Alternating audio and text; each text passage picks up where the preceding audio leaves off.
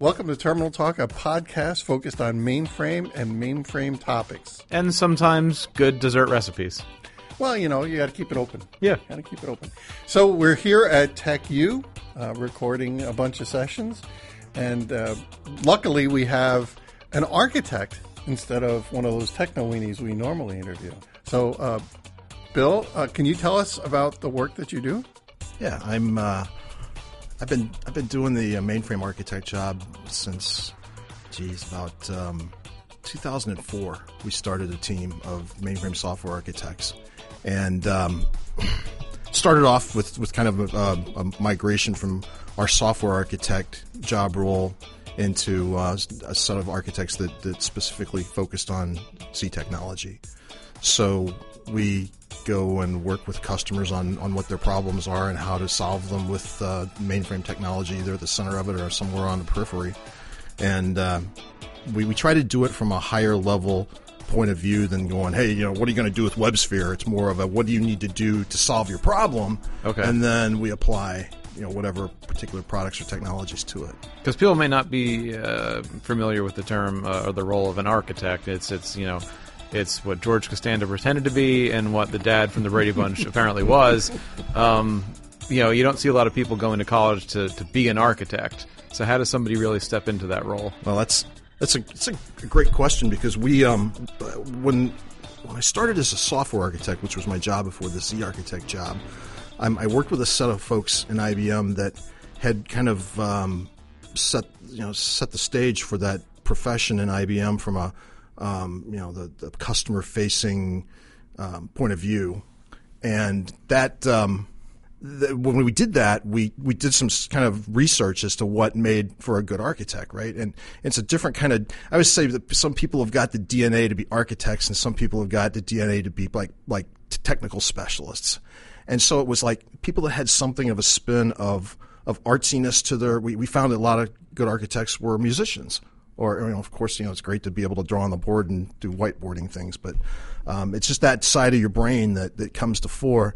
And the thing we really wanted to focus on at the time was somebody that could look broadly at technology, that had a broad set of experiences. So to be an architect, to your point, Jeff, it's have you been exposed to a lot of different technologies, not just mainframe, but other things? And have you had a lot of customer experiences where you've seen it all, so to speak? And that tends to make that person more valuable both to the customer and to IBM, because they've got that experience and that wisdom that they've developed and can apply it. So there's this knowledge and wisdom kind of crossover that comes to play there. So it's kind of interesting the way you say it. I can't take somebody who's just out of college and turn them into an architect, because they just don't have the scars. So you have to be out there in the world and get those. Like, you can't really sing the blues if you're 20 years old. That's right, life experience, and that's what it is. It's life experience / work experience in this case, and it's, you can kind of develop it with time. When I came out, I hadn't been an architect when I started the job, but I had worked in organizations in IBM where that we did client server work. For 10 or 15 years, I worked on stuff that was not mainframe related, and so I had been exposed to that. I'd worked with AIX and done some things around that, and system management software and written applications in Visual Basic and Smalltalk, and just this whole gamut of technology that now is kind of antique-y, but one of the things is then you're not afraid to go do something new. Right. And that's really relevant to what's going on right now with new technology on the Z platform.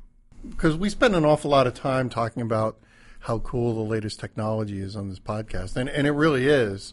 But you don't care so much about how cool the new technology is, right? Well, I personally do. I'm just a geek anyway. But we'd like to have our architects focused, like I said, on the business aspect of what it is the customer wants to do, and it's a little difficult sometimes because pretty much all of our colleagues are like this. They like the technology, but they also we have architects that work specifically with specific customers. So you may have someone that works with a couple of banks, or somebody works with a couple of retailers. And so they know that business. They know how retail works. They know what point of sale is. They know the technologies that they use, so they can apply the things that they're proposing to their customers to that specific customer industry. And so while they're not steeped directly, they're not a specialist in MQ or in writing code in Node.js or something like that. They have an appreciation for what those things are and how they basically work, and can apply those to these problems that get presented to them. So, you know what makes a podcast better? Leaf blowers. Yeah, exactly. I wonder if that'll come through. Hey, we're working from what they gave us, and we are very thankful that they gave us this room. Yeah. Well, and this is what happens when you're recording live somewhere, and not in the wonderful studio we have back at the Terminal Talk Studios of Poughkeepsie, New York, a.k.a. my office. Terminal Talk HQ. No, what were we going to call it after the TPF episode? Oh, the Terminal Talk Podcasting Facility. Yeah, there we go. Have that word facility in there. Yeah. It sounds official. Yeah. It sounds like the big difference between like the architect approach and the G technology is wonderful approach is just not getting married to a solution for everything. Yeah, it's the hammer and nail thing. If all you got's a hammer, everything's a nail, right? And that we architects like to use methodologies to get to the end solution, right? So that keeps you away from that. I've only got one solution or my favorite little gizmo product that I want to apply to everything. So we blockchain. Sorry, something like that, right? But yeah, it's the technology du jour is not necessarily the answer. Jeff, in one of your presentations, you mentioned that MQ has started to reemerge as an interesting integration technology. Right. And if we applied that kind of approach of evaluating requirements as opposed to saying, I got a tool, I want to use it, then we would probably not have had that issue where MQ kind of declined in its usage for a little while, and now everyone's realizing, hey, messaging and queuing is a pretty cool approach of communicating between applications. But you have to let people invent it all over again. Oh, right. It's, the NIH syndrome is definitely a problem. But the good news there is that our large customers have always, since the product emerged back when it was, I forget what, in the late 90s, but it's been in use heavily, and it still is. And now some of these new technologies like Internet of Things and connecting to a medical sensing device, it makes sense for. So it's I think people are just realizing the old way is not necessarily the bad way. Right. It's funny that you say it that way, because I've seen often that when I'm working with some company, a lot of their developers want to use something new just because it's new. Right. And, I want to use this. Well, what do you actually need it for? Well, it's new and cool, and I want to be able to say that I've done this. And certainly from a professional perspective, if I'm working here but working to make my resume look better, I'm definitely going to want to do that. How do you kind of work around that kind of thing? You mean use my favorite technology thing? Well, it's really, I think, brought forth through using a methodology to make an architectural decision. So if I'm walking my way through evaluating functional and non-functional requirements for an application, I do it more from a functionality point of view. The old adage used to be with the architects that we never use product names. And so that was always the way of avoiding that, was to say, I'm not going to call out MQ or WebSphere or anything like that. I'm going to say I need to have the ability to send a message to another application or communicate with it or integrate with it, rather than saying I need to use MQ. So that as you go down through the multi-layered onion of going from requirements to solution, you stay away from that until you kind of get to the operationalized architecture, where it says this is really the product layout and where it lives, and that's kind of the end point rather than the midpoint. So if you take an architectural approach to what your product selections are, you don't get caught up in that. Hey, by golly, I got Node.js, and this is the answer to everything. We just need to port everything to this, and then we'll be good until the next thing comes. That said, it's not like I'm saying, there's some sin behind using new technology, because there's not. There's just what you guys work with a lot with services and REST and so forth. Really accessible technology. Jeff, you said it this morning, and you had a guy that said, if it ain't REST, I'm not going to use it. Yeah. And there's a reason for that, not because he's got some bias towards it, just because it's a really simple way of integrating with the service. At the same time, I've seen instances where there is a stigma around Z. That says I'm if I'm a new CIO, CEO, whatever, I might be hesitant to say we're going with this mainframe solution because to people unwashed yet, they think that it's it's the thing with the magnetic tapes in the background and the punch cards, and it's like, wow, why'd we bring in this new guy if all he's going to do is to use old solutions? Well, yeah, you just got me on my soapbox that magnetic tape and punch card and impression. Frank and I will now just lean back and let the fire's going to start. The only reason we came here is to get him pissed off. Yeah. So we can... I have a sensitivity to that, instantiated by my Twitter presence. But when the trade press media doesn't do us any favors by constantly depicting mainframes as the 1960s System 360 that fills a room kind of a thing. Yeah. When you put a picture of a computer on your page, put a real one on there that's current rather than one that was around 45 years ago, because it's a night and day difference. When you talk to somebody about what a mainframe is, I used to always start off my presentations with a picture of the box, right? Yeah. And it looks like a fridge that you buy in an expensive kitchen and bath store, right? It's about the size of an industrial fridge. It's not a 2-acre piece of hardware. That stigma is there because it's propagated by those kinds of articles. We used to joke around. I was a system programmer when I started, right? And so we used to always denigrate some of the roles of architects and things like that. That they would just read magazines and made their decisions based on the latest article in the magazine. If that's all you see, then that's the kind of impression you're going to get. Yeah, if half the article is, and a lot of it is just lazy reporting. How many times can you do the joke of there's a mainframe and it's new, but there used to be an old one, and it's like, oh yeah, we know. Let's get past this. You use this joke every time a new mainframe comes out. That's right. The joke on Twitter when we were complaining about this a few weeks ago was that thread was classic. But does the media put pictures of Model Ts in when Ford comes out with a new model of an Eclipse?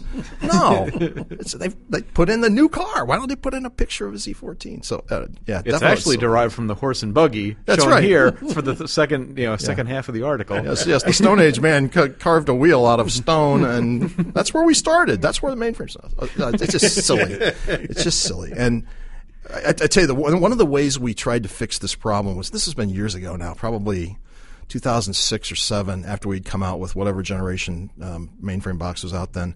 We brought a whole bunch of software architects into a room at one of our events, and we had written an application in Kix that kind of mimicked a really basic Twitter, and so you could just pound in a message, it would fire a Kix transaction, and it would put it up on the screen.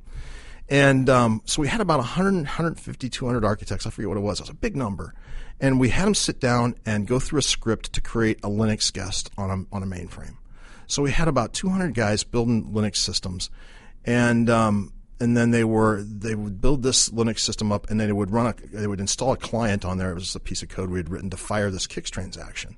So we had Linux and a ZOS system all in this thing.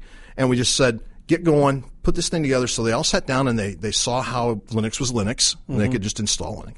They saw that they could fire a transaction on a Z system and oh, by the way, over in the corner, literally in the corner of a ballroom at a Vegas hotel, we had a Z9 or something sitting there. Yeah. And, like a rack of the equivalent of whatever DS8000 was back then.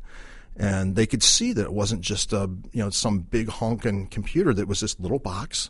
And it was all self-contained. And oh, by the way, they could just send messages as fast as they could, 200 or so people. And we had an Omegamon screen up, and it was barely blipping, like 2% of utilization on the machine. So we changed a lot of minds that night with a bunch of guys that were not Z people by simply showing how easy it was to do this stuff, and by showing that physically this thing is no bigger than a couple of racks of servers. So those kind of things are what we have to do. That was interesting. Frank, are you okay? That was his heart. So how do we go about how do we go about balancing that message of it's just the same with but somehow it's better. Yeah. If it's the same, then why do I need to use it instead of the stuff that we've been installing for the last 10 years? That's a good question. One of the things that myself and my fellow architects spend a lot of time doing is explaining just that. What is the benefit? Z14 thankfully makes that easier because we can point to pervasive encryption and say, look, the crypto capabilities of this machine have always been great, but now they're infinitely better than that used to be, and we can encrypt all of the data and network traffic and all, and basically not use much, if any, general purpose MIPS of the machine. So that's one huge benefit. It's a combination of things. Mm-hmm. Most of our big customers have got their business applications already on the platform, so it's integration with it. It's using Linux engines to augment the workload they have. It's just a whole pile of benefit that in mass comes together and says, hey, this is a really great platform to run things on. And oh, by the way, it runs the same kinds of workloads that you can use on these smaller servers that you're running. We do a lot of cost justification discussions. Mm-hmm. There's offerings that come out of our competitive project office team that look at cost of ownership comparisons, and not that those necessarily change minds, because you have customer chargeback situations that you have to deal with where they go, even though the platform's cheap, it doesn't look cheap to this department because they're charging an arm and a leg for it. So we have to work our way through those. But I think for a lot of our existing customers, at least, they see the value of it already. And if we can get past some of the cost considerations, we can continue to leverage it. It's funny you mentioned the cost thing. I know a lot of companies, because they know that the mainframe, or they can follow the thought that the mainframe is expensive, they will charge other parts of the business to the mainframe. One of the customers that I had worked with in the past, they charged the corporate jet to the mainframe because they figured nobody would ever notice. Because the mainframe's already expensive. Who's going to notice? Yeah, we were having this conversation at lunch today, actually. It's MLC sensitive because it's a very visible single charge that's on the bill. You get a bill, there it is. Whereas a lot of this other stuff is scattered out, all over the budgets of these companies and departments and in line items where it's not recognizable. I think that I used to joke that SMF was the worst thing that we ever did because with SMF we can measure everything, right. And as a result we can charge for everything. And no insults to the folks in Poughkeepsie that invented SMF, but that's what it gets used for. Right. And there's not such a thing with these other platforms. You're not seeing. I mean, there's more of it now than there used to be. We and other vendors have done a nice job in coming up with new products to measure and monitor, but still, this is the one that everybody sees. Because they don't monitor at the granularity that Z does. So so it's if you can monitor it, you charge for it, and so we have some issues there. There's so much expense that's just not visible in the IT budget that it's visible on ours. What you see is what you get. There's no hidden charges in Z. You see the charge for the hardware, you see the charge for the software. The others, not so much. You mentioned earlier the complaint that you had when you were a Techno Weenie is that architects, they read about a technology and suddenly that's what they want to do, or it's how they catch up. We're at a time when new technologies are coming out all the time. As an architect, how do you keep up with all the new and different changes? You read a lot, for one. You listen to podcasts like this one, right? There was a guy I used to work with who just retired from IBM. He used to call me the Condor. And I said, what are you talking about? He says, well, in 3 Days of the Condor, Robert Redford got paid for reading books. Right. And that was kind of his joke in the movie. It's a great movie. And I still read tons. And I try to keep up with what's going on. It's the velocity of the change is so high these days. You never know what's coming up next. I'm constantly hearing of some new open source tool or something that I'd never heard of before, and I make an attempt to learn something about it. In certain cases, I will just flat out install it myself just to learn something about it. One of the things, I'm the community leader for the North America mainframe architects, so I have some responsibility for helping them get educated in certain things, and part of that is hands-on, part of it is webcasts and other kind of events. Part of it's things like this where you come in face to face and learn it. So as an architect, you have to make a very overt effort to learn and learn about a broad variety of things rather than just your particular subject as a specialist if you were one of those. But me personally, it's reading. It's as much hands-on as I can tolerate, and without just getting totally inundated. You joked about blockchain a while ago. That's actually, we've got a lot of customer interest in that, and thankfully the tooling that we have through Hyperledger, it makes it pretty easy for you to get some hands-on. So I've done a lot of that. I worked at this was one of the most refreshing things I've done as a IBM Z person in years. There was a blockchain hackathon at the University of Arkansas a couple of weeks ago. So I go down there, one of our colleagues said, "Hey, can you help? You've got some hands-on experience." I said, "Yeah, not much, but I'll be glad to help." And so I go down there, and there's 65 or so Walton Business School students that are working on building blockchain solutions from use cases that had been presented by Walmart and Tyson and J.B. Hunt, and I think one other one. They were the sponsors of the event, and so you had all of these students, and they built their systems on the Linux One community cloud system. So every one of these students had built out a Linux guest with copious amounts of scripting involved, so they could do it easily, and then brought up the Hyperledger Composer to build a blockchain prototype that matched the use cases that these companies had come up with, and it was just so rewarding to see young people that were a third my age, half my age at least, building this stuff on the mainframe. Now, did they know it was a mainframe? Some did, but that's kind of the point. It didn't matter, but that's the way you get your experience. I was telling my boss here just today, I was uncomfortable doing that, but I learned a lot by putting myself in an uncomfortable situation. Learning by doing, by reading, whatever. It's just got to keep doing it. I think Ginny had said something about that, of just continuous learning being such an important thing for us and for the industry. So it's easy for you because you've got a Z in your back pocket. What if for listeners who don't have that, how do they get hands-on on Z? Yeah, that's an ongoing problem that I hear about it every time I present at Share. I mean, every time. Mm-hmm. At the end of the presentation, you've got someone that comes in and expresses that concern, and I sympathize. Like you said, I've got the luxury of having access to that. I think that the Linux Community Cloud will be part of that solution. I think it sounds like there's a ZOS Community Cloud either underway or partially there. I know we've got the tryout. The Z trial program that does some of that. So I think that's part of the answer. To some extent, it's not as important as it once was because these technologies that are coming out are relatively platform agnostic.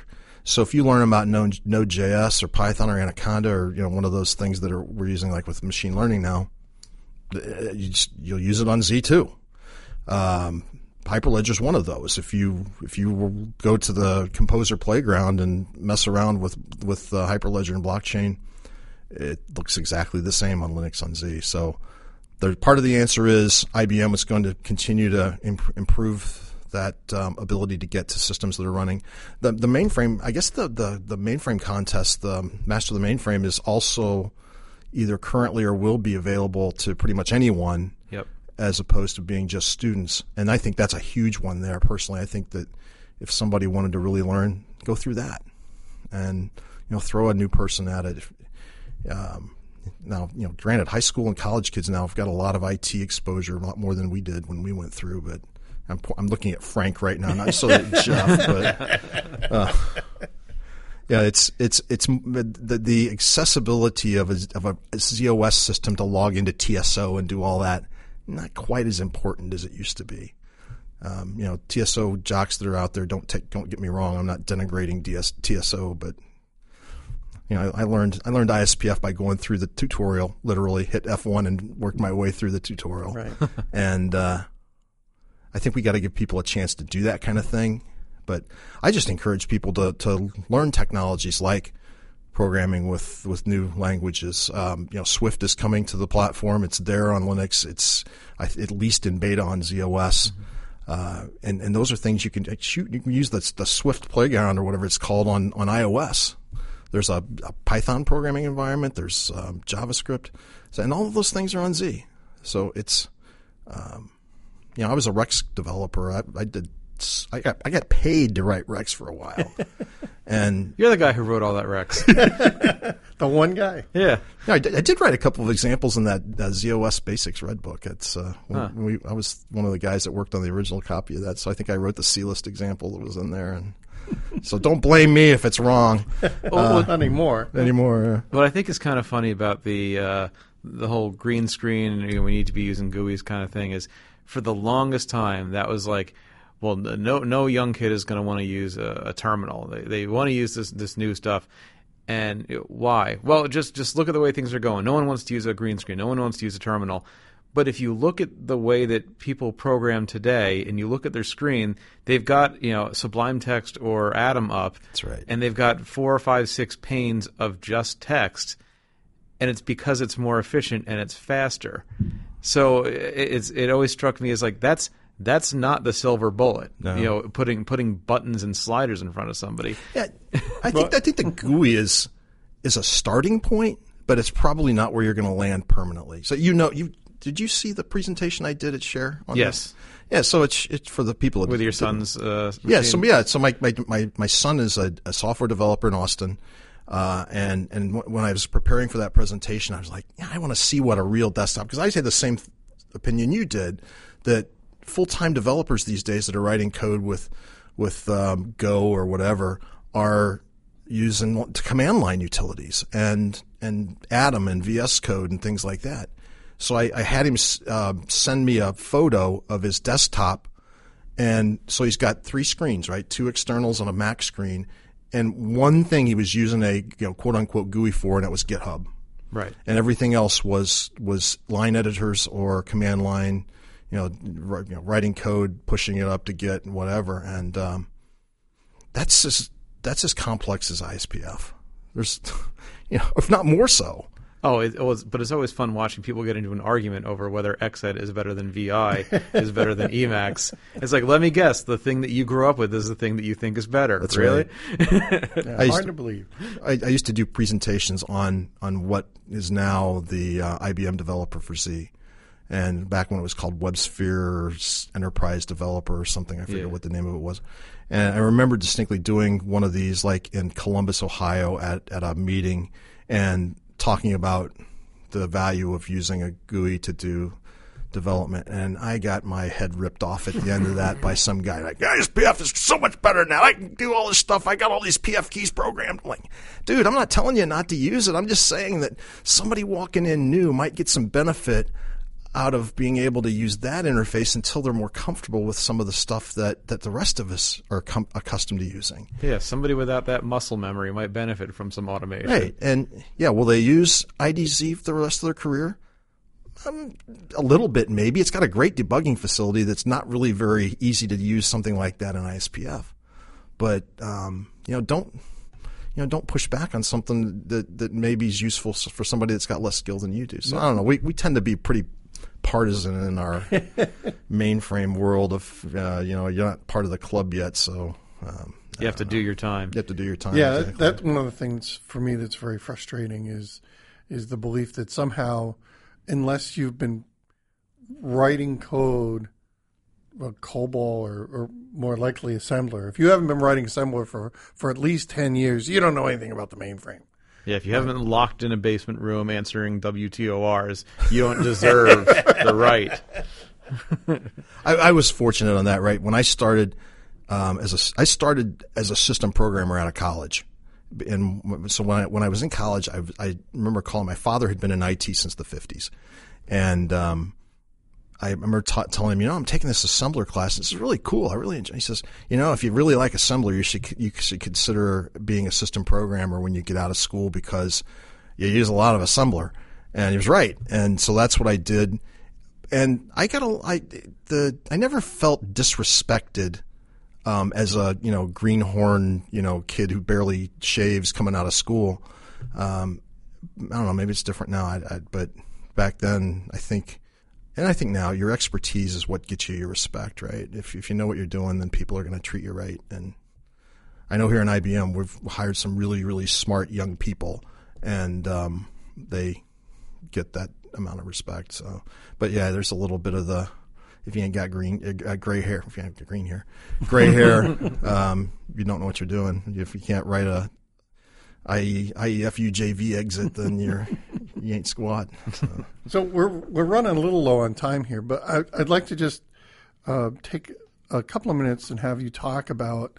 You said you started out as a sysprog, and somehow now you're an architect. How did you make that transition? Well, it's an interesting question. Jeff and I have talked a little bit about this, right? Just career paths and how they work. So I was a sysprog, and I worked for several companies. Typical young guy, right? Changed jobs 3 or 4 times, and I wanted to work for IBM. And the company I worked for is a now defunct retailer that long ago went out of business. And I sent resumes to IBM and said I want to work for IBM, and I sent them to 5 managers in IBM and got calls from all 5 of them for interview, and started as a system engineer straight out of this system programming job, which at that point was a fairly close career thing. That an SC was somebody that basically worked with system programmers a lot and helped them with what they were doing, and so that's how I got into IBM. And I was an SC for several years. And then I came to this inflection point in my career that said I want to do something really different. And at that point was when client server technology was taking off. And I went to the lady that was the second or third line manager and told her I'm interested in this group because IBM was starting an organization to help customers with client server technology. She said, "Really?" I said, "Yeah, that's what I want to do." Okay. So she sent me over there, and I did that from about 92 through 99, so it's about 6 or 7 years. And during that time, I was part of a prototyping and we did proof of concepts with this new technology, and that's how I kind of got out of the Z side for a while. And then we started this architect team, and I was at kind of another similar inflection point in the career, and it's like I would kind of like to try the architect job. So at that point, I had enough of that broad exposure to technology that it made sense. So then, I don't know, 7 years ago, I had another one of those where I went to the manager and said, I really want to do something different. I wound up being a manager for a few years, which was one of my friends joked around, everybody should be a manager once. Whether you stay at that or not, that's your choice. But I don't know, just in my career, I've tried to make sure I have a very wide variety of experiences. So that's how I wound up with the Z Architect thing, was just going, hey, let's try something different. It was always doing something. We had just founded that part of the organization, so it was just a new and exciting thing to do. It's still fun. So you actually just kept going for those. All right, I'm bored of this. Let me do something completely different. Yeah, not everybody's like that, but there's some guys that have been doing the same job for 30 years. And, bless their hearts, we got to have people like that. Some people are like me that are anxious. Get impatient. If I did the exact same thing for 30 years, I would have killed myself a long time. System programming was a fun job, but it was just a point in my career where, like I said, the company was having issues, and I need an escape hatch. I'm kind of mentally drawing out that Venn diagram of what would make somebody a good Z architect. You mentioned there has to be a level of curiosity, there has to be some technical ability, some customer experience, and then they have to be a mainframe person on top of that. or does that imply that? No, you're right. It's a great point. I was looking to hire somebody when I was a manager, and I wound up looking to hire somebody from overseas. And so I had to go through the discussion with the immigration people about why I needed to hire someone offshore as opposed to somebody here. Well, I said, there's 3 skill sets that I need in a person.